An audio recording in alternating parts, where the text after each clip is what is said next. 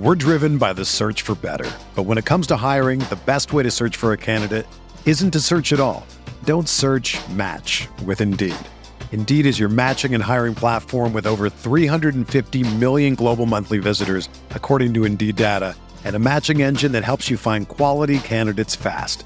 Ditch the busy work. Use Indeed for scheduling, screening, and messaging so you can connect with candidates faster.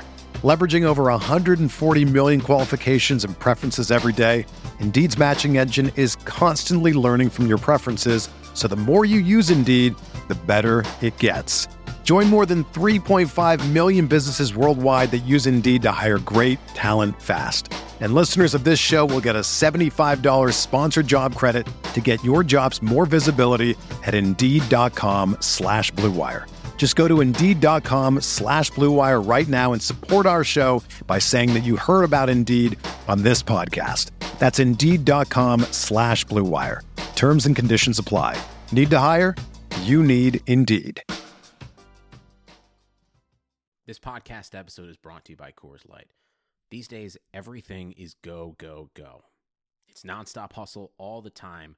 Work, friends, family, expect you to be on 24/7. Well, sometimes you just need to reach for a Coors Light because it's made to chill. Coors Light is cold lagered, cold filtered, and cold packaged. It's as crisp and refreshing as the Colorado Rockies. It is literally made to chill. Coors Light is the one I choose when I need to unwind. So when you want to hit reset, reach for the beer that's made to chill. Get Coors Light in the new look delivered straight to your door with Drizzly or Instacart. Celebrate responsibly. Coors Brewing Company, Golden, Colorado. Blue Wire. NBA Most Valuable Player, Giannis Antetokounmpo. Giannis trailing the lob. Giannis Antetokounmpo. 2 second. Middleton. Yes! Chris Middleton. Nice jumper. Got it. Giannis Antetokounmpo. Bonjour. Bienvenue. Welcome to the Eurostep. Milwaukee Bucks podcast, proudly a part of the Blue Wire podcast. The horrible French, I'm very out of practice. Of course, because today, as we record on Friday, January 24th, the Milwaukee Bucks beat the Charlotte Hornets 116-103 in kind of an ugly game. We are here to break it down, we meaning myself and the illustrious Rohan Kadi. Rohan, how's it going? I'm doing okay. First I want to say happy belated birthday to Ty Windish. His birthday was yesterday. Did you enjoy your day? I very much enjoyed my day. It was a good day. The Bucks and Herd both thoughtfully took my birthday off, so got to relax, went out to eat a couple different times, which you can never complain about that. So no, it was a very good birthday. Thank you for the note. Okay. Well, that's good to hear. But for this game, just right off the bat, it felt a little like it was an international game, which I'd forgot it was earlier in the day. Yeah, you're. Let's share with the listeners here. Anyone who's not lucky enough to be in the Euro Group Discord, share your prediction for this game, Rohan. So I was getting the Discord, sort of like hyped up for the game, like, oh, how much do you think the Bucks are going to win by? And we got a couple responses like 12, 13, 17, and I was like, oh, this feels a little low. I think it's the Charlotte Hornets. Like, the Bucks are going to win by like 25 points. Not taking into account that this was a game that was being played in Paris after around 4 days off.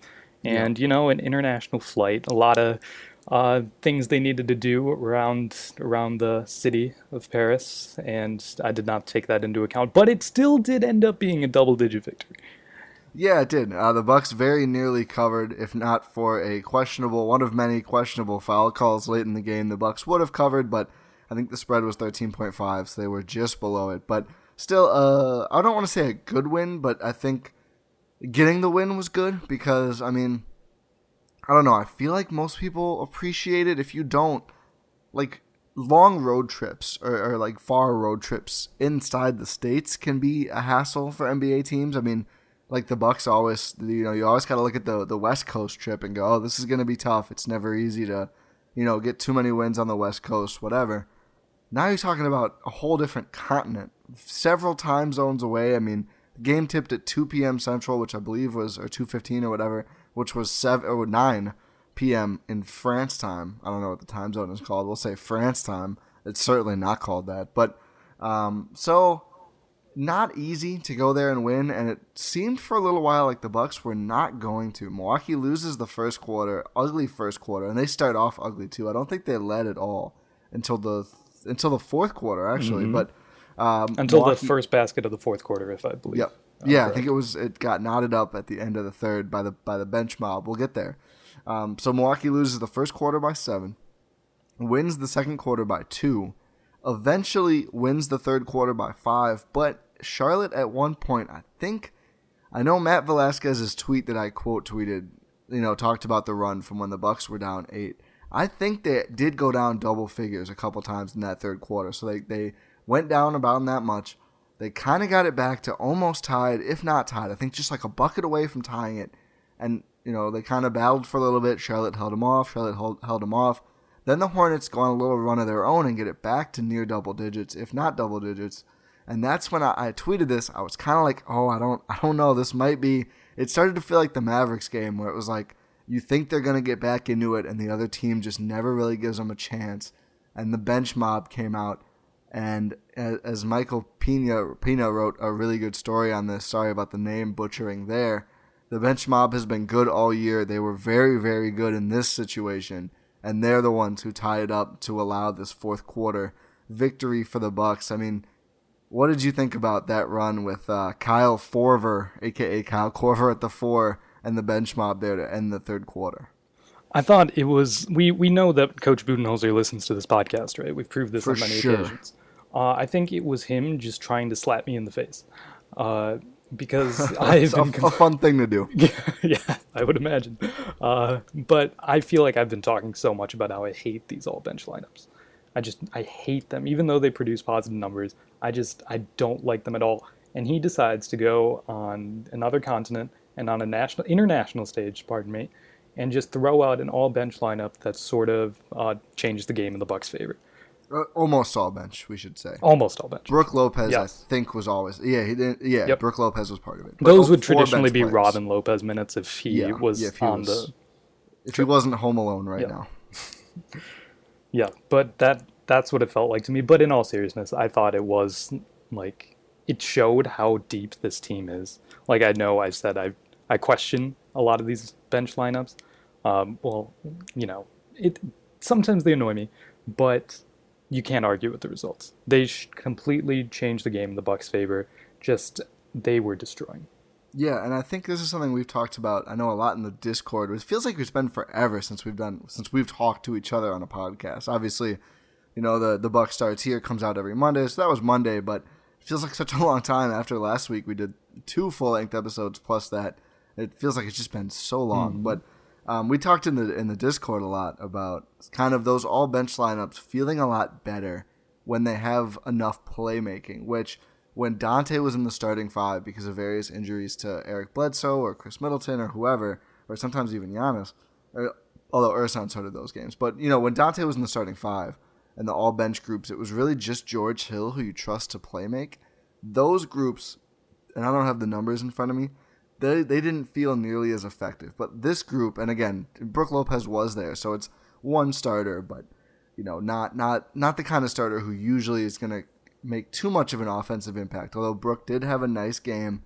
He was the only Buck hitting any threes early, which sounds crazy. He did end up only 2 for 7 from deep, but 12 points, 2 rebounds, which is crazily low, but we all know how good he is at boxing out. 1 assist, 2 blocks, 2 turnovers for Brooke, plus 5 in his 25 minutes. But so that lineup, Brooke Lopez at the 5, then it was George Hill, Pat Connaughton, Dante DiVincenzo, and Kyle Korver.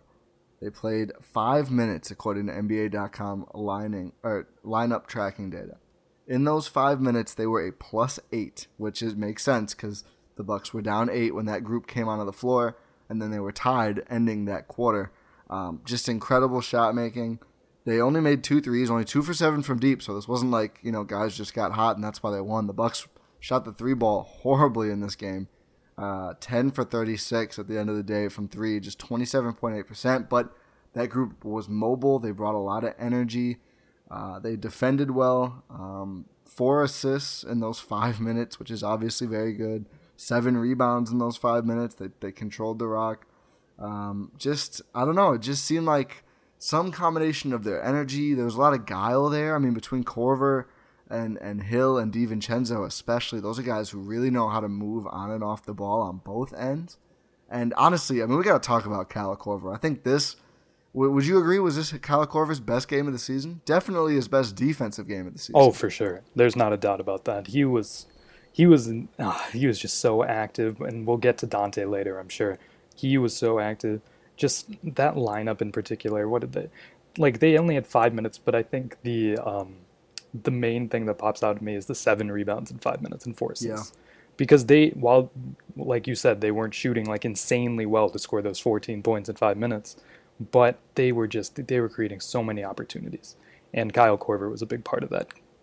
Yeah, he was. I mean, all around terrific game for Kyle. 9 points. And it's funny because, like, the two guys who I thought were best overall, I mean, Giannis certainly up there. He was quiet for the first 3 quarters, but he ends up, of course, with the ridiculous Giannis stat line of 30 points, 16 rebounds, 6 assists, and a block. I feel like I say this every episode. Yeah. But I looked at the stat line and I was like, when did that happen? Almost all of it happened in the fourth. I think like somewhere between 13 and 17 of his points were in the final frame. But the Bucks are he pulled his eye. He did pull his Zion. Nice reference there. That was fun to watch. I really hope Zion plays when the Bucks play the Pelicans. That would be a lot of fun for us. Hopefully he plays more minutes too. But team best or team high plus 16 for Giannis in the game. But Korver, going back to someone who didn't necessarily have the biggest stats, although some of these statistics pop out a little bit too. He only plays 18 minutes, pretty standard for Kyle Korver at age 38. 8, yes. 38. My goodness. 9 points, 5 rebounds, 1 offensive, 3 assists, and 2 blocks. And I just want to say, I thought those were steals, not blocks, because he got the ball out, and not twice, 3 times on the way up, right under the basket. He knocked a ball loose 3 different times. It doesn't really matter to me if you count them as steals or blocks.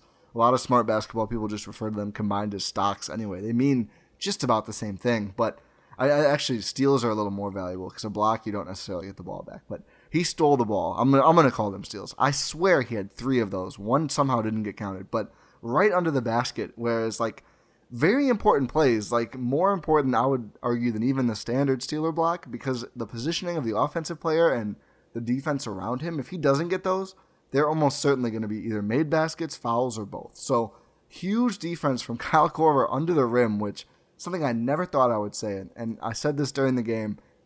I did not expect this. Kyle Korver has been good this year. Not just fine, not just passable, and it's not just like, well, he's going to make some threes, but there's nothing else. No, he has been good. I mean, 3 assists in 18 minutes. He moves the ball really well. He knows how to use his gravity, but his game is a lot more nuanced than people give him credit, and watching him night in and night out has been an absolute delight. I mean, this guy is so huge to this Bucks team. I'm past the point of thinking he's not going to play in the playoffs. I hope he has a consistent role in the playoffs, unless teams really find ways to expose him. I'm not sure they will, though. He has been outstanding this year. No, he's been fantastic. And one thing I've noticed with like older vets sort of coming to the Bucks is like they just seem like they're in the greatest shape of their lives. Like there's a reason that Suki Hobson, who's the Bucks lead head trainer, I think, title? It's something like that, yes. Yeah, she runs conditioning, something like that. She's like the athletic training god or something for the Bucks. I think athletic training god just about covers it. Mm-hmm. But there's a reason she keeps winning awards for like best in the business, because this team just sort of transforms players and their careers. Like Kyle Korver, we said he's 38 years old. He was he's one of 3 remaining players from the 2003 draft, and one of them's an alien, and one of them is Melo, and and he's diving on the floor for loose balls. He's playing good defense, like on these possessions that you've been referencing where he's just like under the rim. I'm just like, what happened so that Kyle Korver is trying to stop a shot from Cody Zeller at the rim, and then somehow and Kyle Korver is getting the ball. He's good. Like, he's just, and it's such a pleasant surprise, because I'm not gonna, at the time of the signing, I was like, oh, like, he'll be nice in the regular season, run him off some screens, have him open up some room for Giannis. He has real chemistry with Giannis. He has chemistry with a lot of guys. He's been defending well.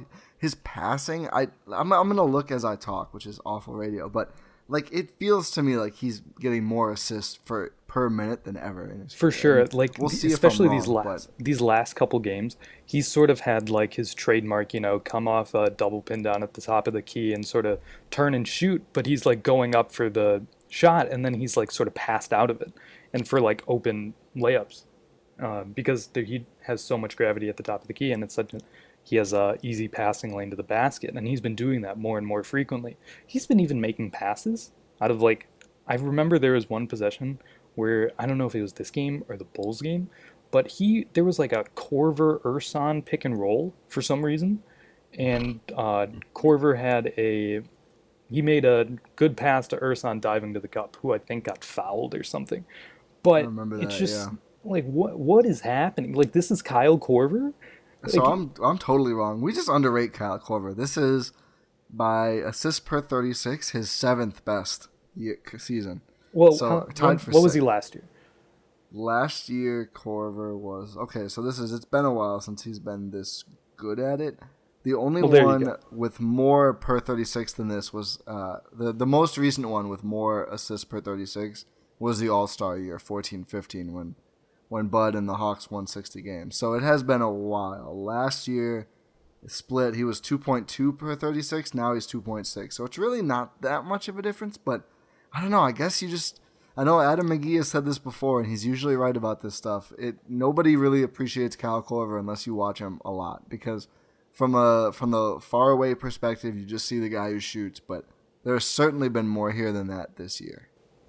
No, for sure. He's completely just turned himself into a fantastic basketball player. And you would think that he wouldn't, because we've mentioned his age so many times for good reason.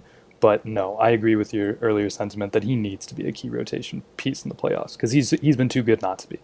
Yeah, he has definitely earned it. So, speaking of potential key rotation pieces in the playoffs, I know we've talked about this on here, my stance changing on would I or won't I move Dante DiVincenzo in a potential deal.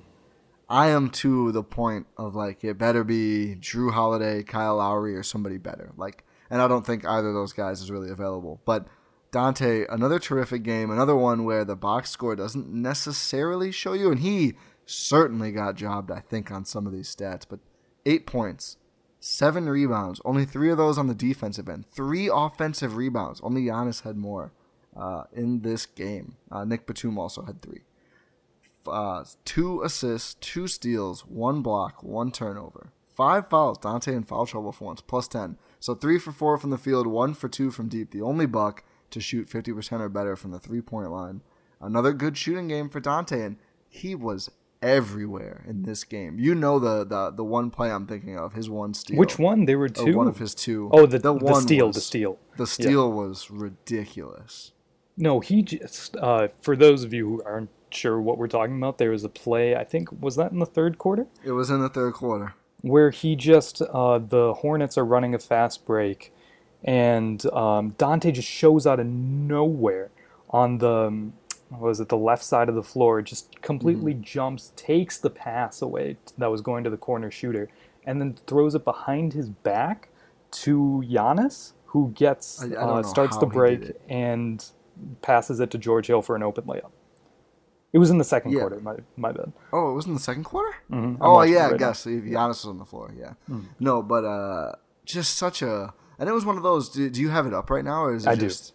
So what was the score of the game?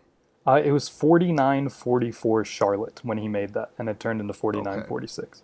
So that was like key part, because it's like if you're at like a 5-point lead and the Hornets get a 3 there, that's 8, but somehow it turned back into a 3-point game.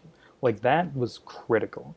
It was. And it was just one of those where he has that so rare mixture of being able to move at 1,000 miles per hour, but being very controlled in the process of it. It's so hard to do both.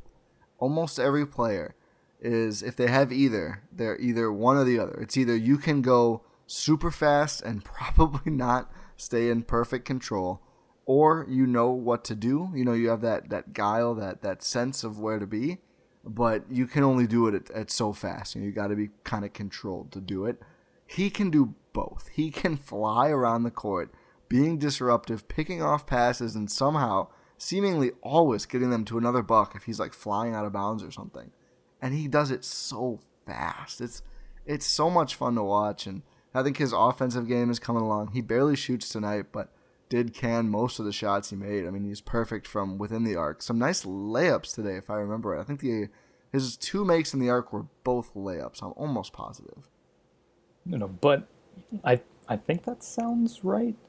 I But remember he made at least one where I was like, oh, okay, he's been coming along. Because They were both he layups. was okay. Yeah. Earlier in the season, he was missing a lot of layups. It seemed like, I don't know if he didn't have his timing down or what. And this is eye test. I'd have to go look to verify, but it feels to me just from watching him, he's a little bit more controlled on the offensive end. I think he's finding the bottom of the rim more when he attacks the basket. yeah, it's like you were saying that he's so fast on the defensive end that he was sort of too fast on the offensive end, but the offensive end is starting to slow down for him a little bit while he maintaining that defensive ferocity. I wanted to ask you this. It's early, right? Like, this is his second year. Basically his first year. Is he the best defender on the team? Ooh, No, second. Is he the second best defender on the team? Who do you have as best? Giannis. It's so tough. It's tough because there's so many great defenders on the Bucks. I don't know how I feel about his on-ball defense. I feel like we don't see it that often. We always just see him Because no one, he's never on like a person who's going to attack. He's sort of like Giannis in that he's always like help side. Yeah. But he's like, what he does that Giannis doesn't do is he's flying around the court. Yes. And he's making every single pass for every read. Because Giannis is just like sort of roaming and like sort of like always going to like go for the rim. But like Dante's just all over the court. Like, so what do you think? I want an answer. Do you think he's the second best defender, or do you think he's the best defender on the team? I don't think he's the best defender. Okay. I don't even know if he's second. I think he's right up there, but it's so hard to quantify. But I will say no, because I think generally the on-ball stuff is a little more valuable, and I think this is a perfect timing for this discussion because I actually was just looking through Krishna Narsu on Twitter, who does terrific analytics work. I always love sharing his stuff. He put together a spreadsheet of which players guard number one options the most. And I thought this would be fun to go through. I didn't know if I'd be able to work it in, but the way you toss that question, it's perfect. So Definitely playing that. Perfect. So number one in the entire NBA, you would never guess this, but I'll give you 3 shots to guess who has guarded number one options most in the entire league, with the caveat that this is by percentage. But there's filters, so it's not just like any player in the league. They've played a lot of minutes and a lot of possessions. So I'll give you 3 shots to guess number one. Is it Kevin Love? It is not Kevin Love. Okay, because I know he defended Giannis a lot. No, I don't see him on here. He might not qualify because he hasn't played enough. Oh God. This is tough. Super tough. I'll give you a hint. Western Conference. Western Conference. And it's a wing. And it's a wing? Okay. But I didn't even know he played, to be honest. Is it... I have no idea. Is it Buddy Hield? It's not Buddy Hield. I did just see him on here. He is ranked, but it's not Buddy Hield. Okay. I'll give you another hint, and I still don't think you'll get it. Buddy Hield is 60th. Plays for the Thunder. Plays for the Thunder. Is it... What?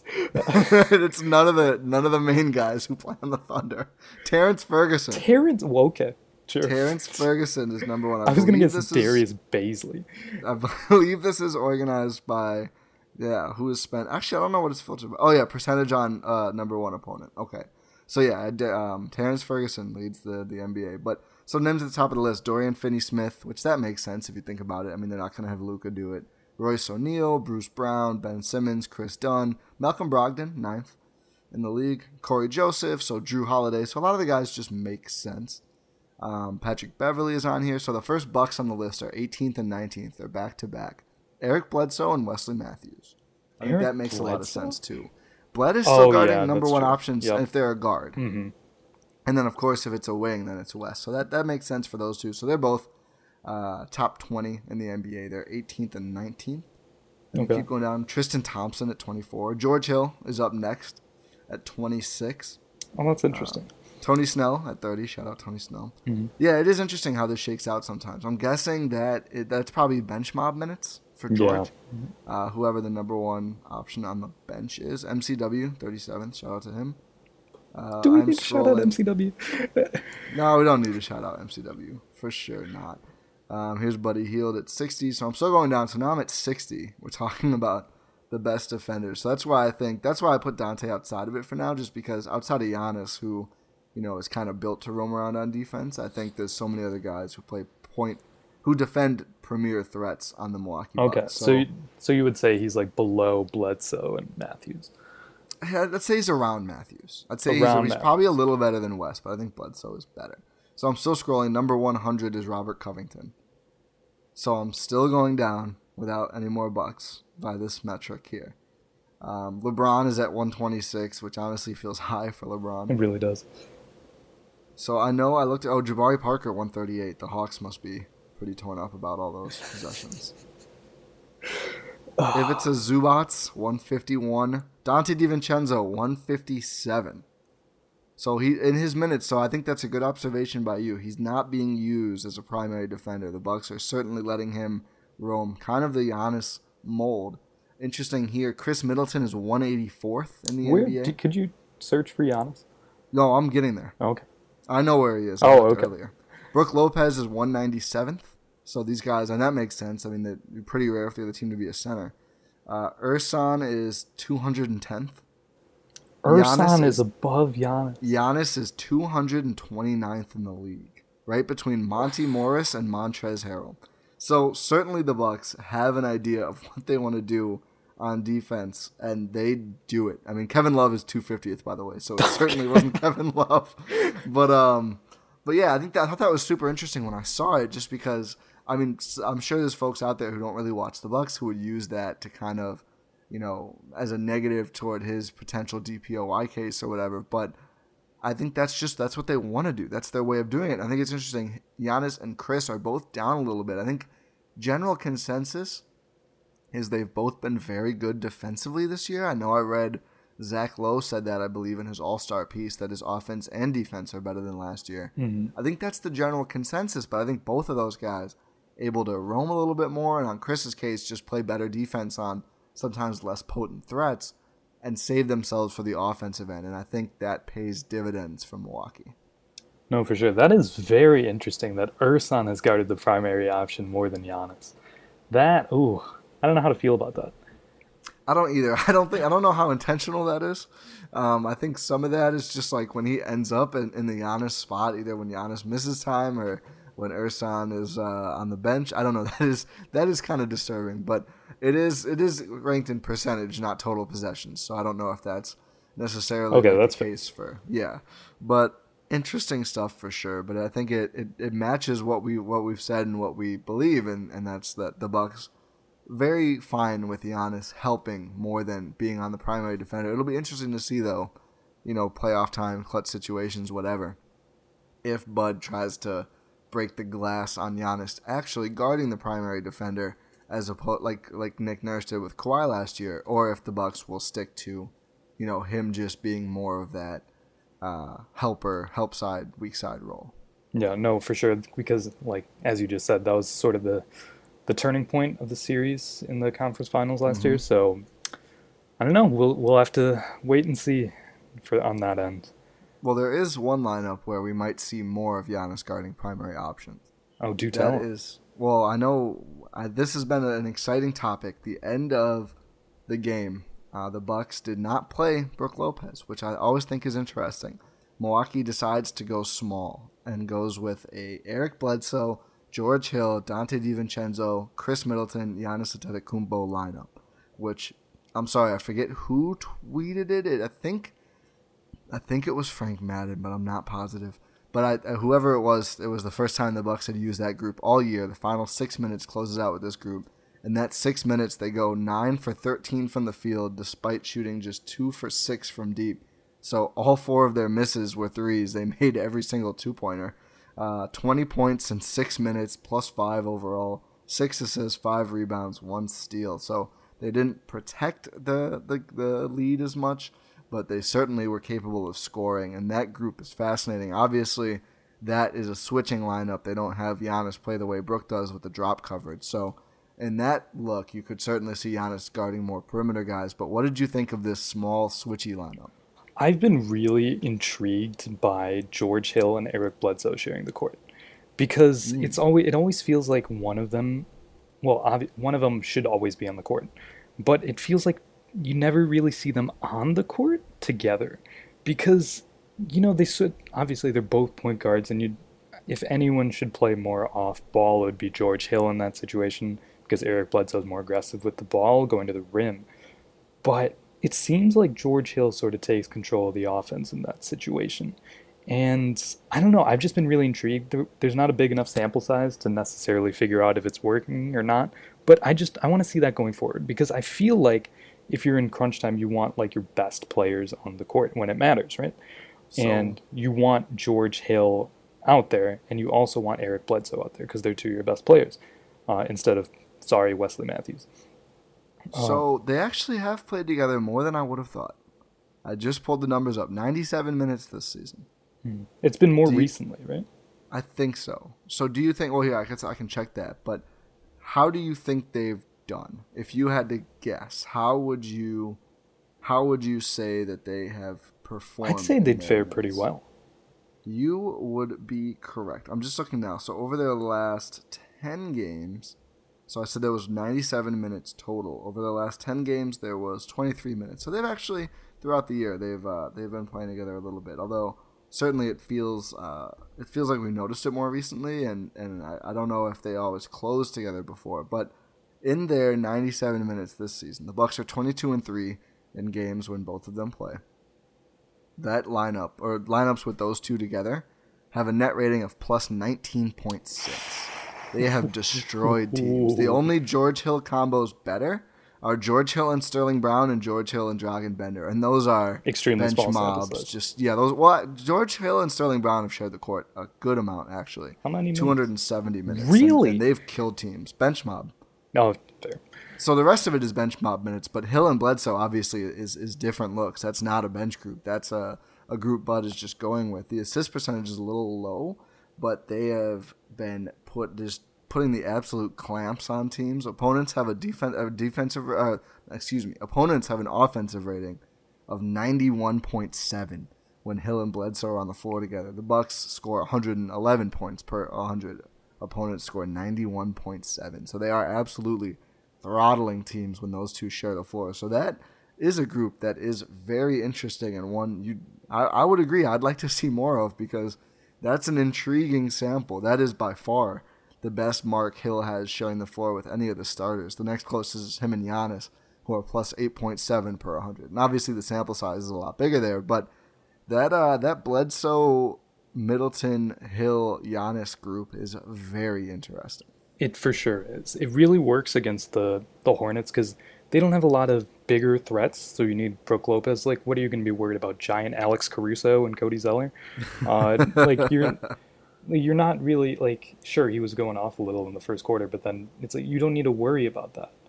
So, and especially if you have Giannis as the primary 5 defender, like, he's the only, like, guy. How tall is Chris Middleton? 6'8"? I think he's 6'8", yeah. I always forget how tall he is, but I'm almost positive he's at least listed at 6'8".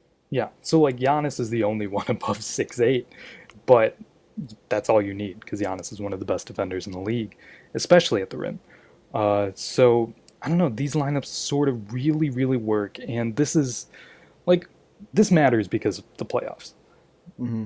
So, if we can get a solid sample size to see how these lineups necessarily perform in the playoffs, because I think Bud is, like, he's realizing that he needs to tinker with it a little bit, because he's found that George Hill bench mob lineups are great. He's found the starters are great.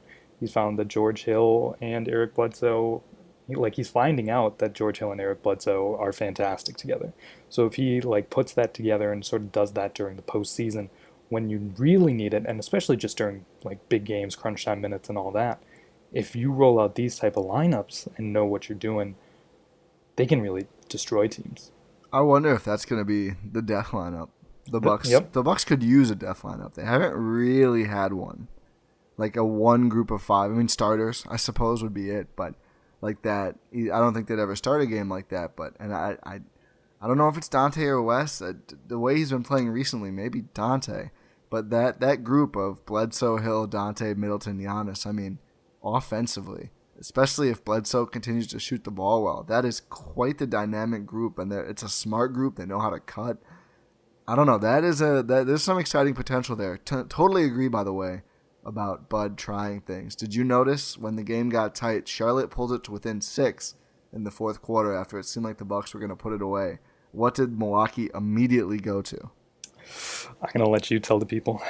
Oh, thank you. They immediately went to a Chris and Giannis pick and roll. It was like by default, and that was so encouraging to see. And it did result in a bucket. It wasn't their prettiest pick and roll, but Chris gets the ball to Giannis, who has a good opportunity to drive and ends up putting it in. And was it an and one? Was it? Maybe not.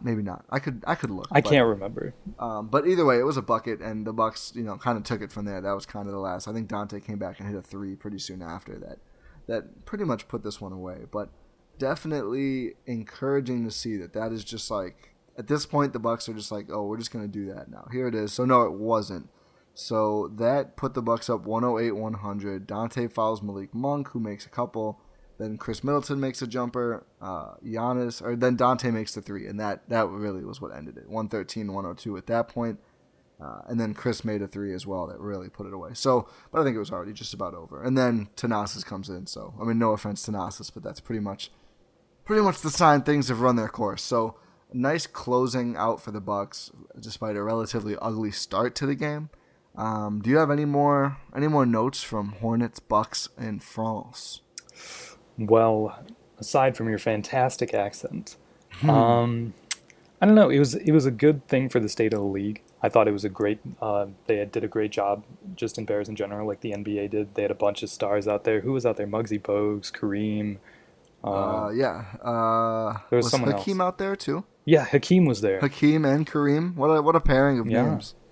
I feel like we're missing someone, but they had a bunch. Tony Parker was there. Michael Jordan was there because he owns the Hornets, so I guess that counts. Yes, Michael Jordan was there. All-Star Game legend Mark Lazary was there. Yep. No, it was a great showing. It seemed like everyone had a great time. Like it's nice to see. Like I forget who tweeted this, so apologies to them. But it was nice to see like a crowd just like cheering for like every made basket for both teams because they're just enjoying basketball. Yeah. Like, clearly the Bucks had more supporters in the building. Well, one Hornet had a whole lot of support. Yes, and that is for good reason, and Nick Batum, because he is a French national. Yeah, they tried their best. Rough night for Batum, though. I think he made 2 shots and scored... Oh, no, he was 1 for 8, and he scored 5 points. So, not exactly the game you're looking for if you're Nick Batum, who got I think his first start of the year, pretty much, for obvious reasons. But he did get 5 assists, so that's something. Yeah, no, it was really good to see. Because, NBA global game. I feel like I'm a spokesperson for the NBA right now. I feel like I'm Adam Silver. But cut the check, Adam. it's just nice to see. It is. So we should probably talk about All-Star. Yes. Voting for starters came out, or just voting in general. Mm-hmm. Just wanted to see. Well, let's give respect where it's due. Giannis, again, the captain of the Eastern Conference, the second year in a row, leading vote getter out east. His fellow starters third overall.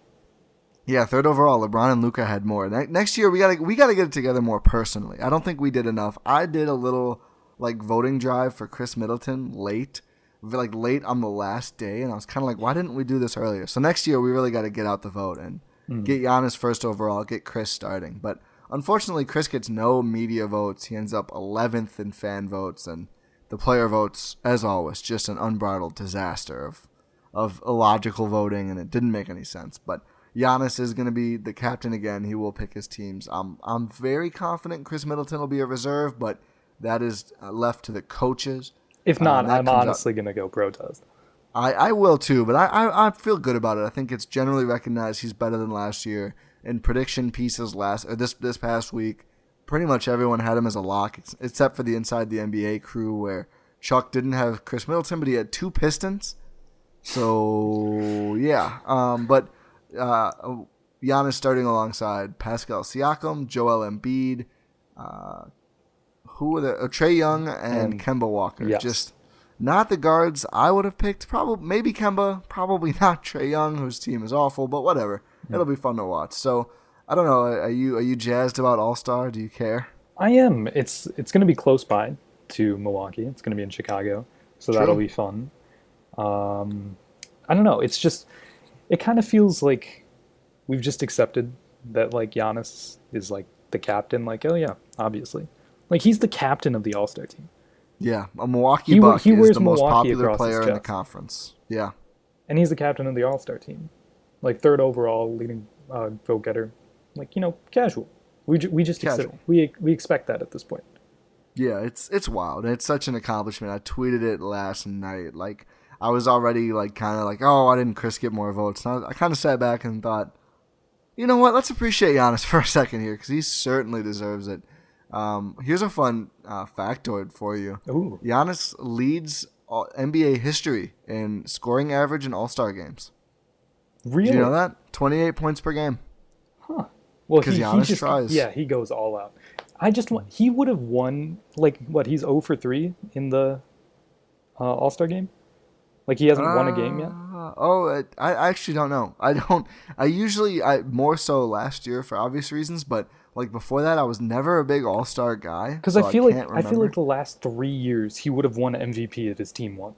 Yeah, I think that feels right. I think you're correct there. So, yeah, we'll see. Hopefully he can get one this year. Out west, the starters are LeBron, who is the captain, Luka Doncic, James Harden, Anthony Davis, and Kawhi Leonard. Those were cut and dry. Those were obvious. Yeah, the Kawhi spot people debated a little bit because he missed so much time. But like, come on. I mean, Jokic showed up fat, so he missed time in his own way, and the Nuggets were bad early, so that's his fault. But he's played his way into shape. The Nuggets are playing better. But he's going to be an All-Star.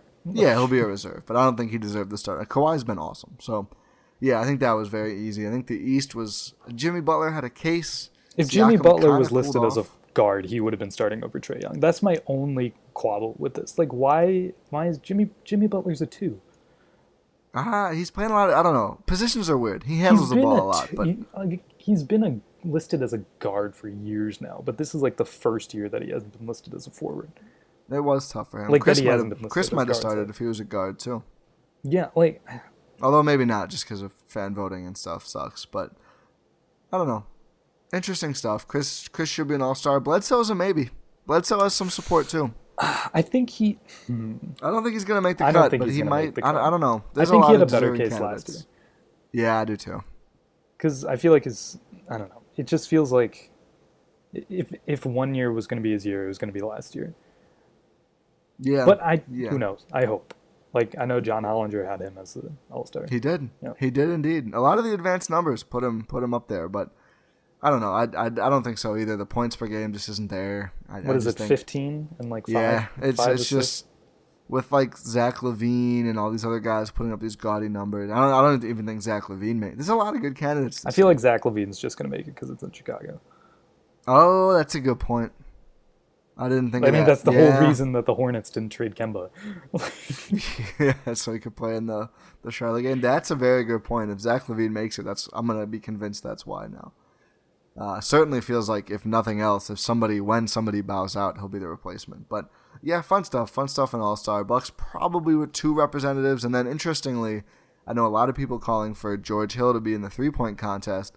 He said no thanks. Did you read that article? I did not, actually. I didn't see this. He is excited. He has like a lot of animals at his house, like his property. Oh, yes. And he also goes hunting, and he's like, yeah, I'm going to go on a trip, actually. My wife and I and 9 other couples are going to go on a trip somewhere. We already have that planned, so no thank you 3-point contest. I will meet up with the Bucks after. I remember, but like right before he got traded to the Bucks, there was a episode of Road Trippin' that he was on because he was on the Cavaliers. Yeah. That I listened to, and he just loves hunting. And like he likes nature. Yeah, he has like how many? It's like 200, 300 acres or something. Yeah, it's crazy. That he just like fills with imported animals. And he has like a huge house there or something. But like, you know what? Good for George Hill. Seems like a good guy. For sure. It's in the story, the recent story. He was like, "Yeah, I don't go out there, to shoot anything. I enjoy it, and if the right opportunity comes along, whatever." So good for George Hill. He'll have fun. Probably means I won't watch the 3-point contest, but whatever. Maybe I will. Depends on the field. Sometimes the fields stink.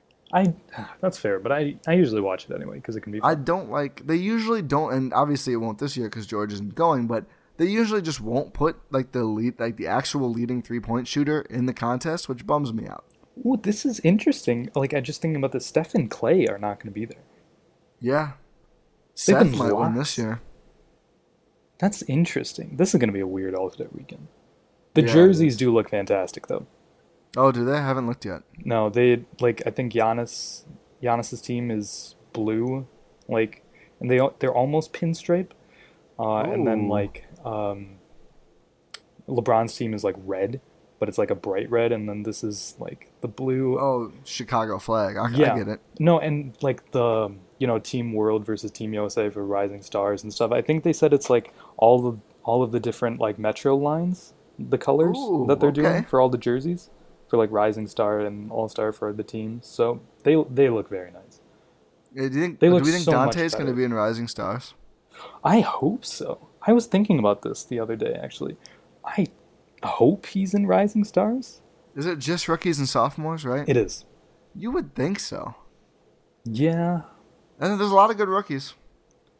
Yeah, that's fair. I wonder, is Zion even going to do it? I don't know. That'll be interesting to see. I don't know if he's going to go or not. That'll be Or if interesting. he wants to. Who knows if he wants to? I mean, his team is actually important, unlike a lot of these guys. So, yeah, I guess we'll see. I do have one herd nugget I want to share right as we wrap here. It's very quick. Okay. Wisconsin won on Thursday. Oh, no, on Wednesday. Wisconsin won on Wednesday. I forget the score, but the herd won. But what I'm concerned about right now is after the game. It was over the Grand Rapids Drive. I think it was a comfortable win, if I remember right. But so Chase Buford in his post-game press conference makes my favorite comparison of all time.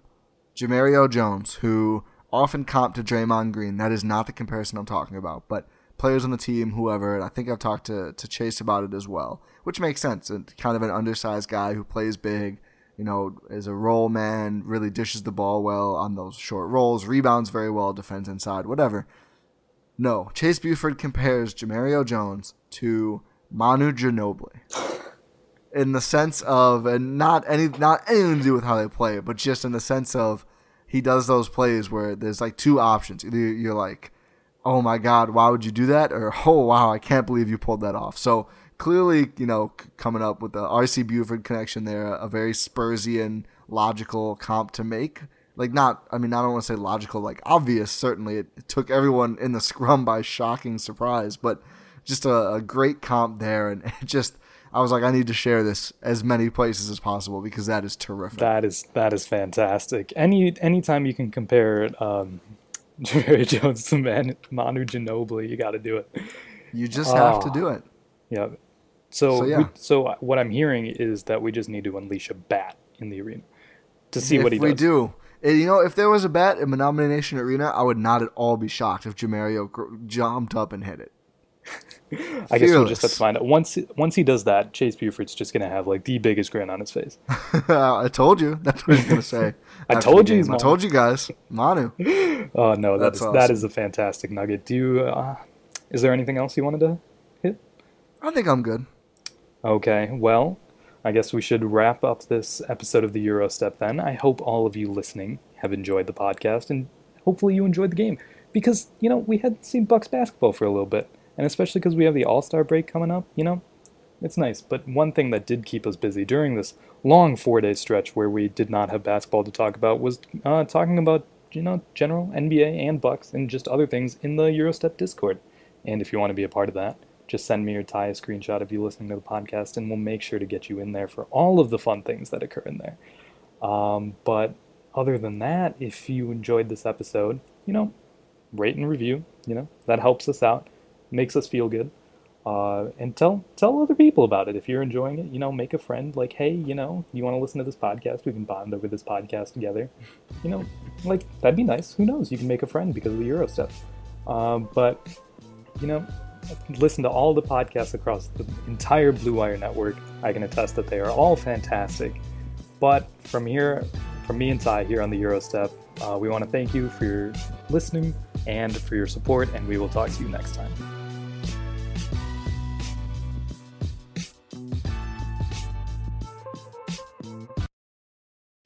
Whether you're a world-class athlete or a podcaster like me, we all understand the importance of mental and physical well-being and proper recovery for top-notch performance.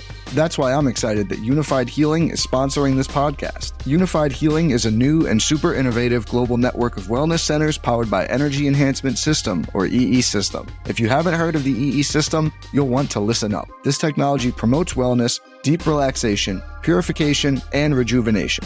In hundreds of locations across the globe, access to a center is easy and affordable. Interested in experiencing the EE System technology for yourself? Go to unifiedhealing.com/bluewire to learn more and find a center near you. That's unifydhealing.com/bluewire. No material or testimonials on the Unified Healing website are intended to be viewed as medical advice or a substitute for professional medical advice, diagnosis, or treatment. Always seek the advice of your physician or other qualified healthcare provider with any questions you may have regarding a medical condition or treatment and before undertaking a new healthcare regimen, including EE System.